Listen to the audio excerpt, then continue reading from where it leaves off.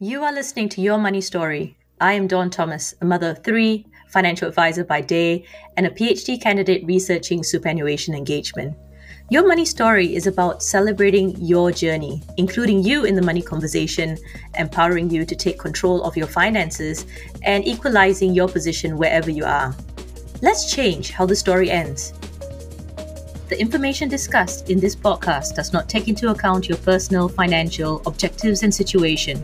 Before acting on any information discussed here, you should consider its appropriateness, having regard to your objectives, needs, and financial situation. This episode, we have Jean Sum, who discusses her experience as an Asian Australian woman. Jean has an acute understanding of the money conflict that occurs within certain Asian communities. Is money the only marker of success, or is it possible to find a wealthy life by following your purpose and living your values each day? She discusses how the public response to Asian hate crimes, such as the Atlanta shooting in America that left 6 Asian women dead, communicates broadly how Asians are undervalued within their communities. Jean is the founder of Sum of Jean, which is a life coaching business and is also a mentor for Asian Australians. She's a prominent voice on diversity and inclusion around the Asian Australian woman's experience. Welcome to the show, Jean. Hi, Dawn. So happy to be here on the podcast with you, and thank you so much for inviting me. Well, I got to know about Jean in my LinkedIn universe because she was seeking someone else that was heart-led. And so there's the two of us, somehow in the universe managing to connect to each other over that shared sense of leading with our hearts. And then I got to know Jean's wonderful story, and also now finding out that Jean is also a coach to Asian Australians. Jean, can you tell us about your background? So I was born in Hong Kong, and I came here when I was quite young, when I was 5, when I came to Australia. Mm-hmm. And so my upbringing had been mainly in Canberra, a small country town, New South Wales, and now I'm based in Melbourne. So my path has kind of worked its way along the east coast a little bit of Australia. And my background, actually, I started studying in actuarial studies and commerce at university, thinking that I wanted to, thinking I was good at maths to start off with, which I'm not. And also combining a commerce degree, which is I guess commerce and actuarial studies is a bit of a newer, more encouraged career for a lot of Asians. So for your listeners who may not quite have a nuanced understanding of some of the careers that many Asians tend to be encouraged to go into, they tend to be in medicine or in law, accounting, engineering, IT, that kind of area. The careers that are seen to give you a solid foundation, in inverted commas, and also to give you a steady income. And so I studied that and weaved my career, starting actually overseas in Taiwan initially, as a technical writer in a graduate program, far from what I studied, and then came back being a banker and finally realizing that banking wasn't quite my calling, and trying to fit in as an Asian woman, fitting into quite a white-dominated male culture was quite an experience for me in my 20s. And then I decided to take that experience and weave it into what was a bit more aligned with my personality, which is actually building relationships.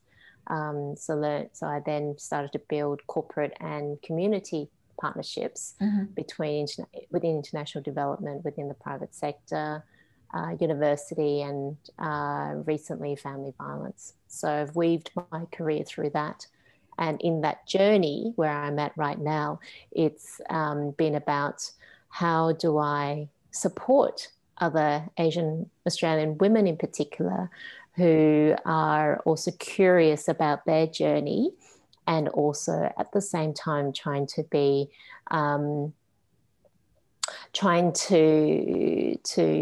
please their parents a lot of the time in going to a career that they've been encouraged to go. So how can we how can we play with both worlds and actually integrate and make it our own? So that's the premise of how I got into life coaching. But the way that we've been raised in the Asian sense, and I come from Singapore, so that's kind of similar things that we've experienced, is that the first thing you thought about a job is that passion is not one of the things you're looking for with a job. You're looking for financial security. And I've chatted with some of my friends who have come from that Singapore journey.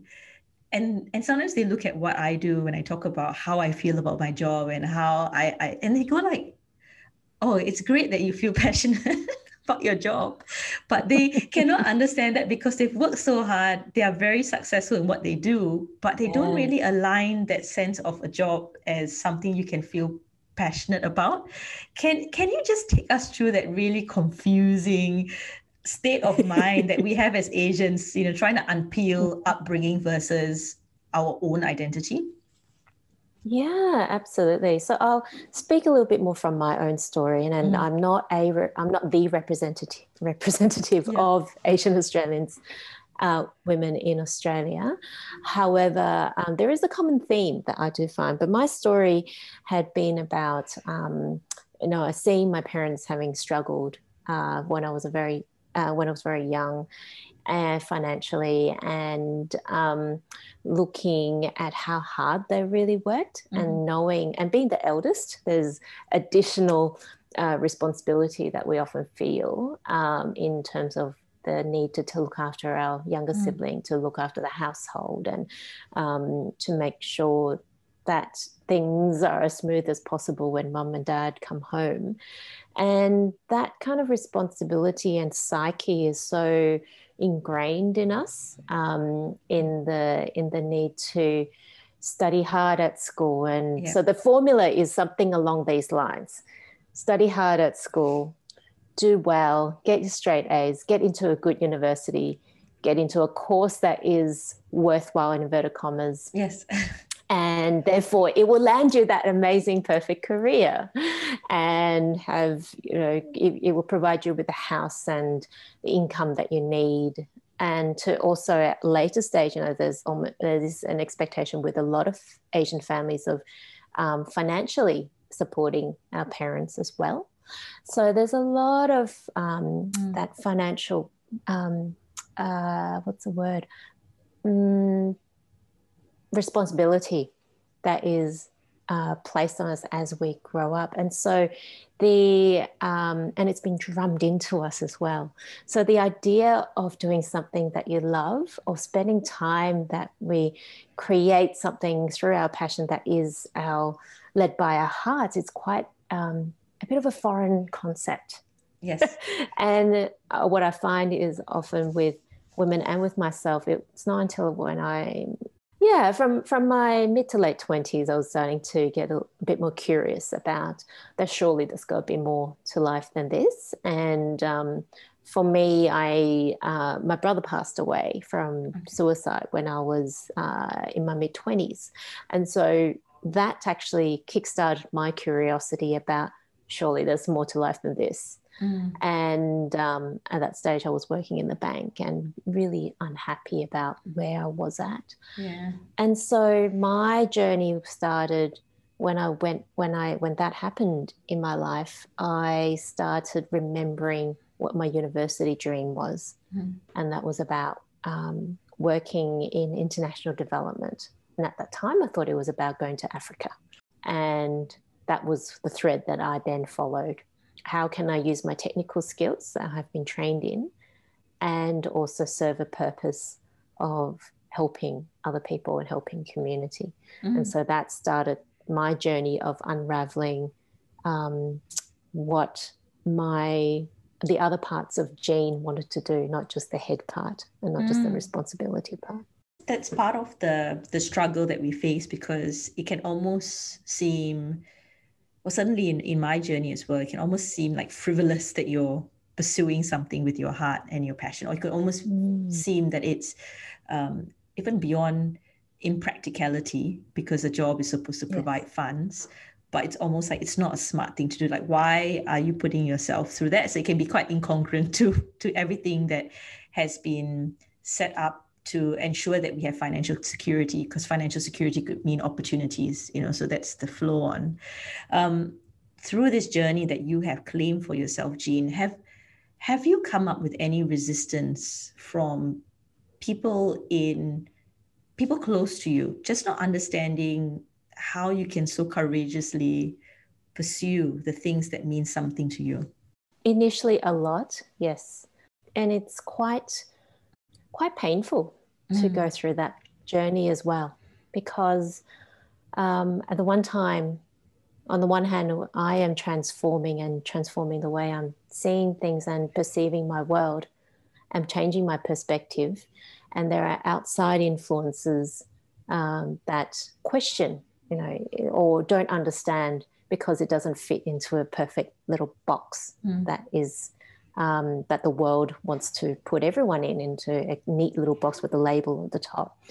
And for me, what I found helpful was finding my support crew and finding different people who believe in Jean and in her potential. And by surrounding myself, then I was in that company of knowing, okay, there is more to this. There's a saying where you are the person of the, you become the 5 people that you are closest, that you are surrounded by, something along those lines. And so I find that to be quite true. And at the same time, as I journey more into living my values and my life, I'm finding that I have more, there's a different quality to how confident I feel, because that confidence comes from not my head, but actually from inside my body and my heart. And there's just an inner knowing that I made the right decision. For example, a few weeks ago, I made the decision to quit my salary job and to really align my life with my purpose. And it could say it was a very quick 24-hour decision. Could also say that was a few years in the making as well, because there have been a lot of events that led to that point. And the head is catching up at the moment with me. But I've had my whole system feels right. My whole body feels right. Well, and that's done. How I know. Thank you. That's how I know I'm on the right path. I'm living my values. And at the moment, there's still not a whole lot of clarity. I'm working that out, but I'm on the right path. And so taking that step and surrounding ourselves with the people is really important. And one thing I really want to highlight is with Asian Australians, or a lot of Asians, money has been such a big part of our upbringing. And the way that we view money often is from a position of lack. There is, I don't have enough money to do this, or I can't afford this. And it comes from a lot of struggles that sometimes our generations, previous generations have gone through. And that can carry through to us. And how do we then look at that and really explore, okay, is my relationship with money, is that mindset, is that really mine? Or is that passed on from previous generations? And I felt that on an energetic sense from my grandmother when she lived a life with very little money, and she really felt the shame that the community and society put on her. And I didn't realize that I actually felt it, even though I'm 2 generations later and in a completely different environment. So, and I've recognized also I'm speaking now from a position of privilege as well, that I've been given the opportunities to flourish, and also the genetic lottery, I think, as Sam Harris puts it in one podcast, that I drew the genetic lottery as well of being given these opportunities. And so where I'm going with it right now is, how do I approach from that history of lack to look at how do I create a life of abundance, and abundance in the sense of financial, in sense of health, energy, people I surround myself with, and how do I share that abundance with the community and people around me. And so it's changing that mindset as well. And I think as well, that journey that you are on, or sort of where I found myself on as well, is that wealth is more than dollars and cents. Wealth is how you feel about yourself. Wealth is, just loving yourself as well and being content with what you have. And it's a really difficult concept to get to when you've had that background, like you've explained. I mean, even now, it's a funny thing with my family. They were not money focused, and I think that's why I can be unshackled by that. But it's still funny when you meet like people in Singapore, for example. If my mom is talking about someone she wants to talk to me about, you basically get their CV read to you before the story starts, like the introduction, like, oh, this person works here and here and they live here and here, and that's so common with that generation. The definition of a person of success, or even, I don't know if we're even interested in whether that person's a good person, is the definition of success in whether you've been a good parent, is whether the child's CV can be read off really well. Tell me about their heart. Tell me about how do they respect someone else? So do you think it's possible, Jean, that Asian culture is going to shift in a way that we're going to read off a CV of value systems? Do you think that's going to happen? I'm really determined that will happen in my lifetime. That's my hope and aspiration.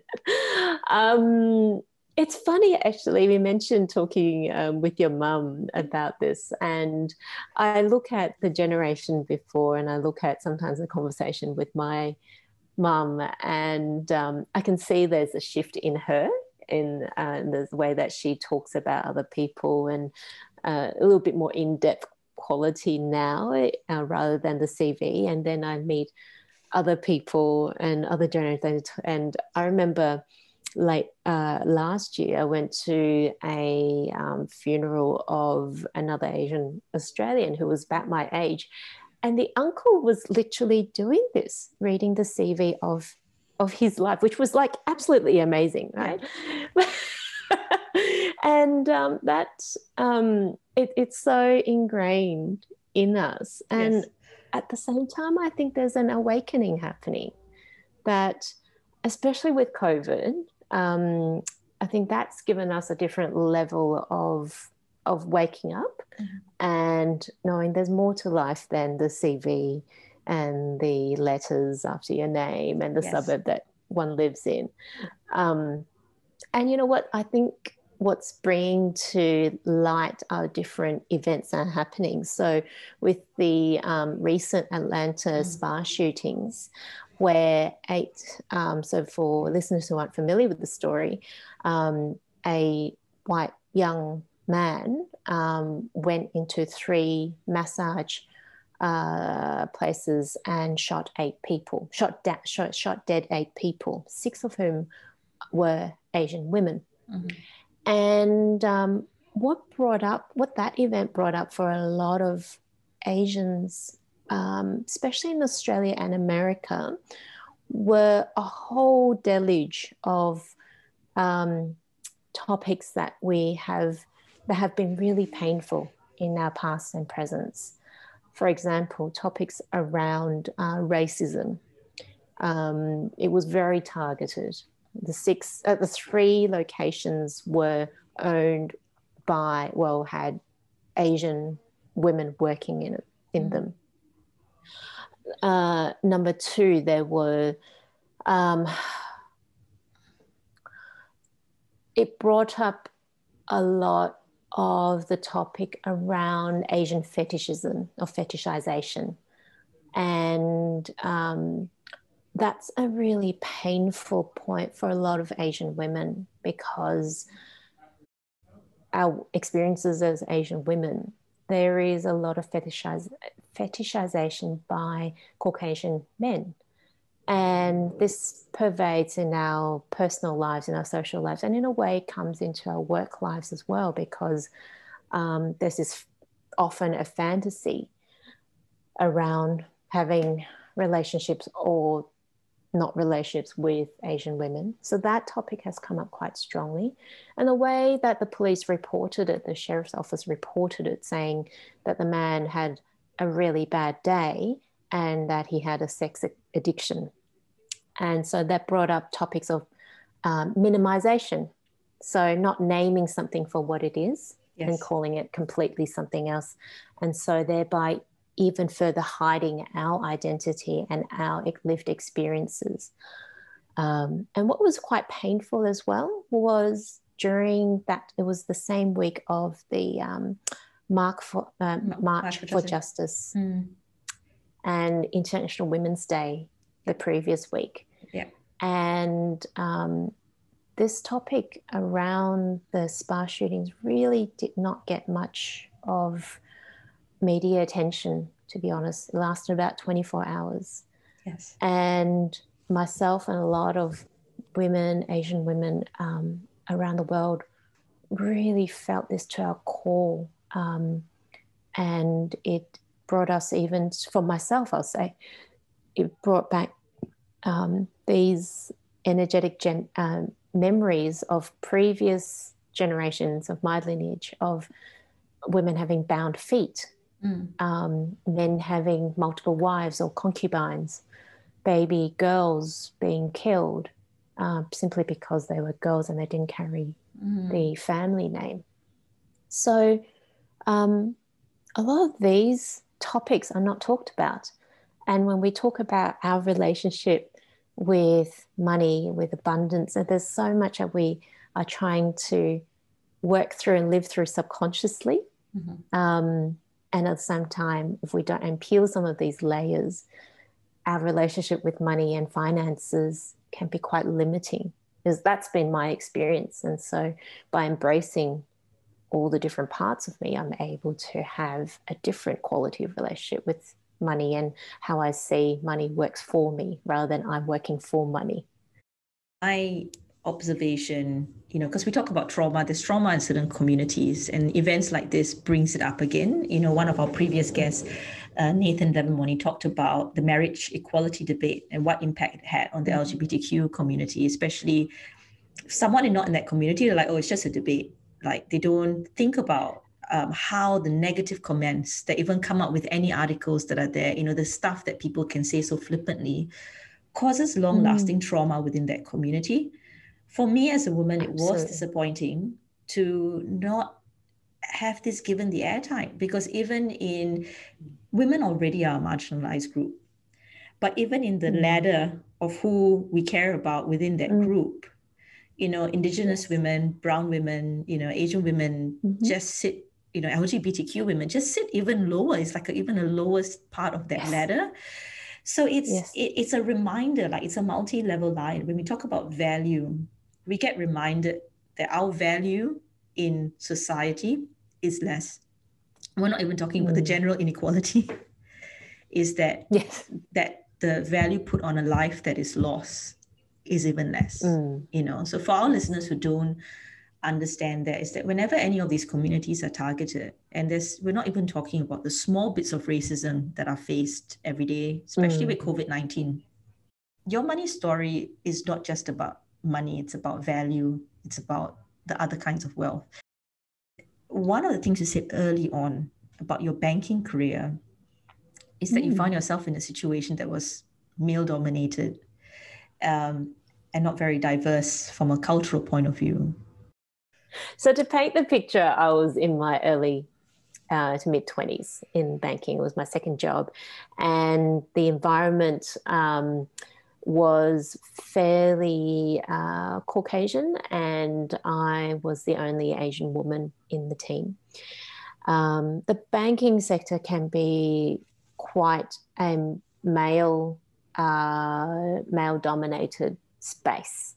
And the further you go, I think in investment banking, as an example, that can get even more amplified. So there were a lot of discussions around football, as an example, and going to the pub. Yep. And I didn't like football to start off with. I don't drink alcohol, so I don't enjoy it. I found myself putting pressure on myself to go to the pub with the boys, so to speak, and even watching football on a Friday night at home just so I have something to talk about on Monday. Mm-hmm. And it really was not aligned with who I was as a woman, and to the point where physically I would even only wear pantsuits and not dresses or skirts. And I'm quite a feminine woman. Mm-hmm. So I was really hiding a big part of myself in order to try to fit in.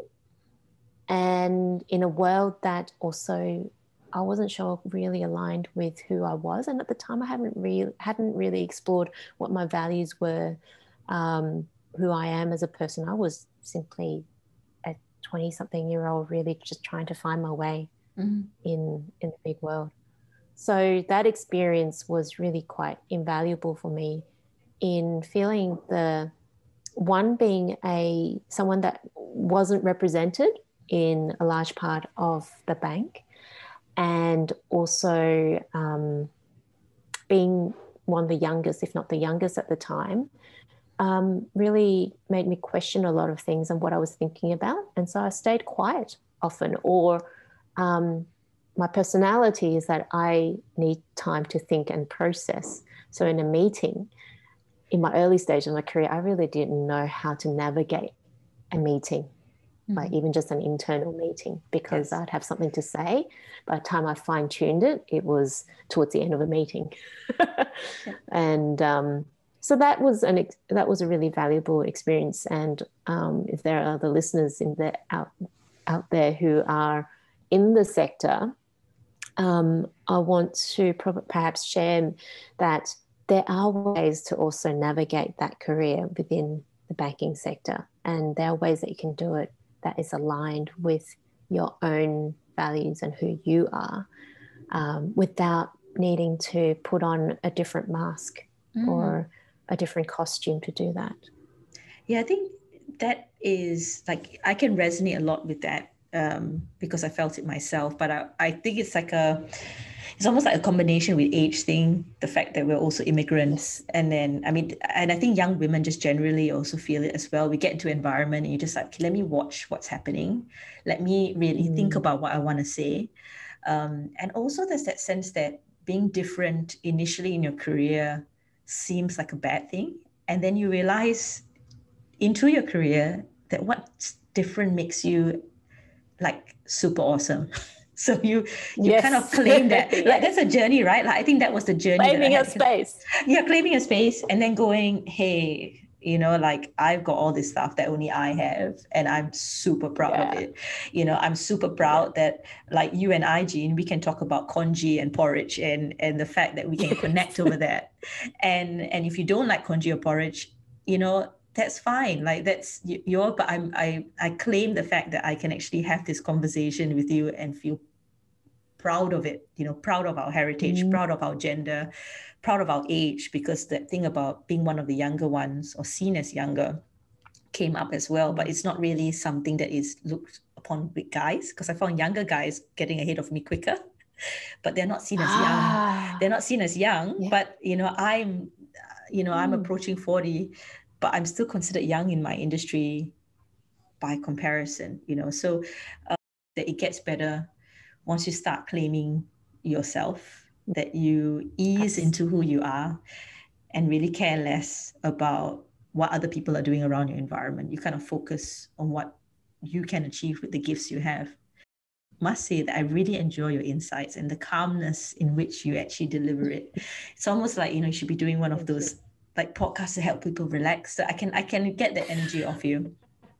Oh, lovely. Thank you. Well, for our listeners who we talked about a few things that they are kind of in that midst of claiming who they are, and then you've got that money and sense of value intertwined into that journey.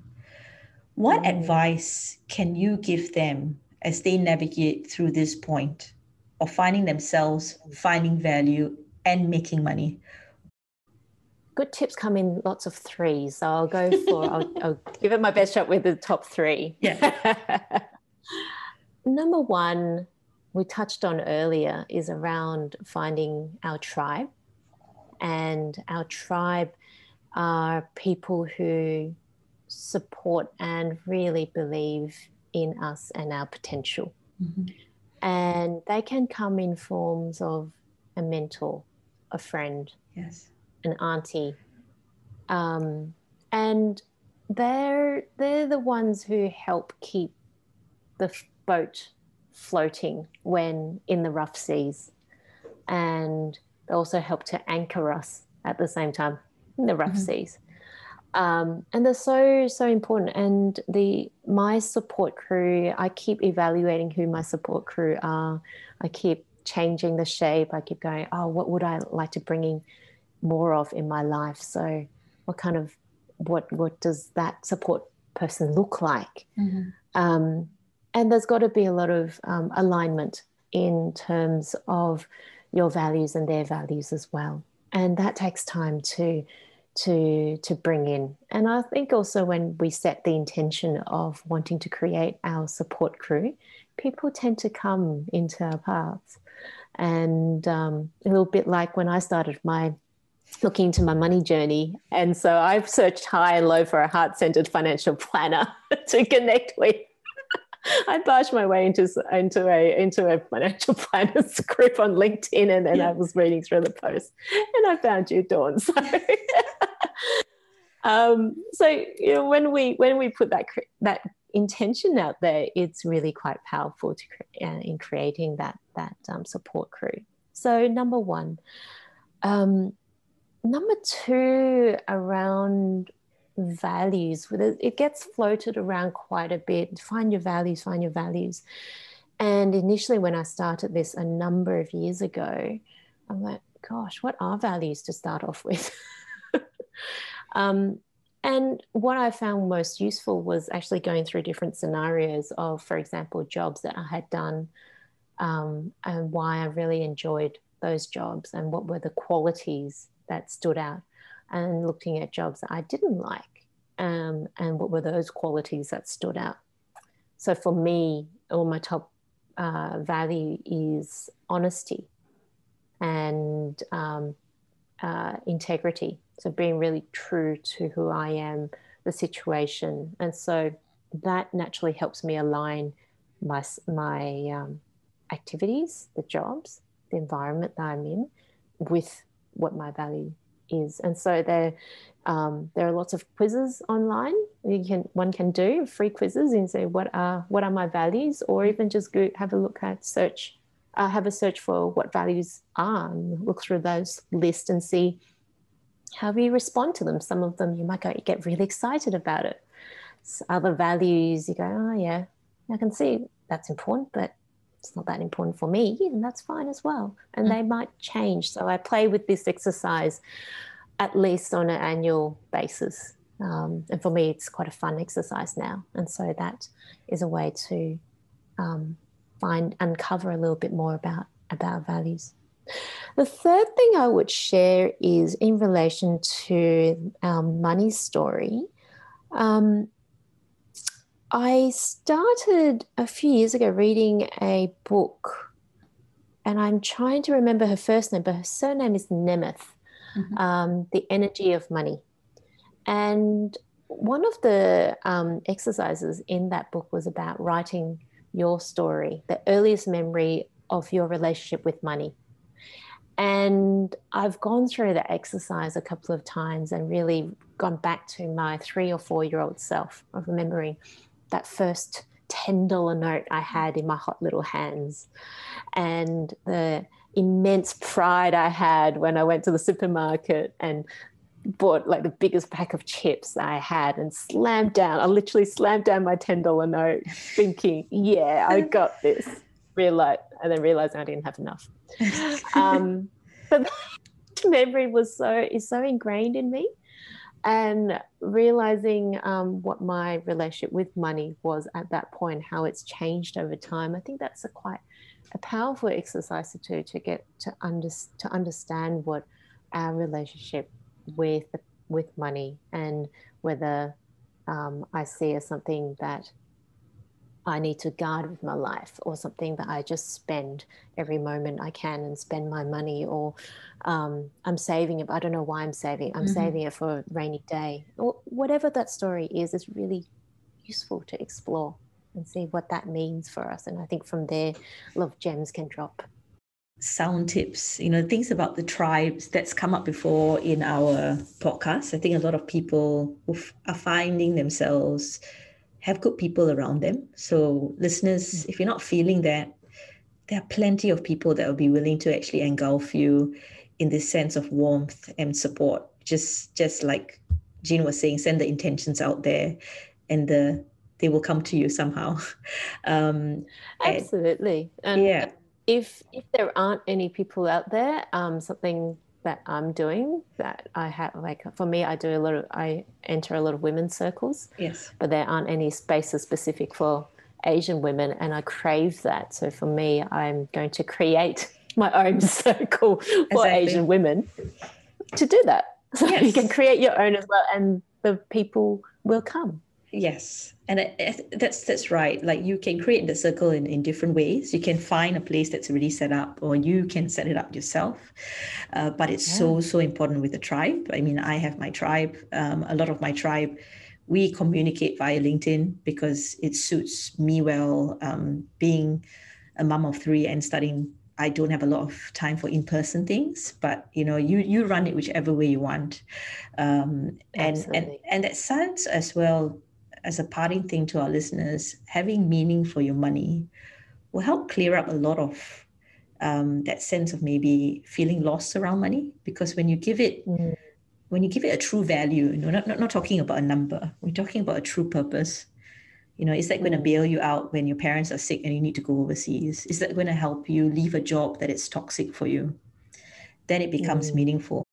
I've enjoyed so much talking to you, Jean. And your calmness is just, it is something that is, it's like you're setting my Thursday really well and like calming me down. Thank you so much for being on this podcast, Jean. Thank you. I've really enjoyed this conversation. And you know what, Dawn, I was so excited when you sent me the message that you're creating your podcast, and you had been on my mind. I was thinking, when is Dawn going to create a project, her project or her something? And this popped up. I'm like, perfect. So I'm so happy you're creating this platform for different voices and around money, because it's you're unraveling that story for everyone, the money story for people. Yes, I'm sneaking it in. It may sound like it's about numbers, but it's not. It's about journeys. I love it. And value, and how we can equalize ourselves in any environment. Because I think a number of us who have come to at this point in our lives have found different ways of equalizing our position. We've understood that we're not starting from the same starting position, but you find a way. But you also find your voice, Jean. So I'm very appreciative as someone that's also in your LinkedIn circle, that you're using your voice to lift a lot of people up that may not be able to voice that themselves. So thank you, the amazing Jean Sum. Thank you for joining our Circle of Stories. Subscribe for new episodes. Let's change how the story ends.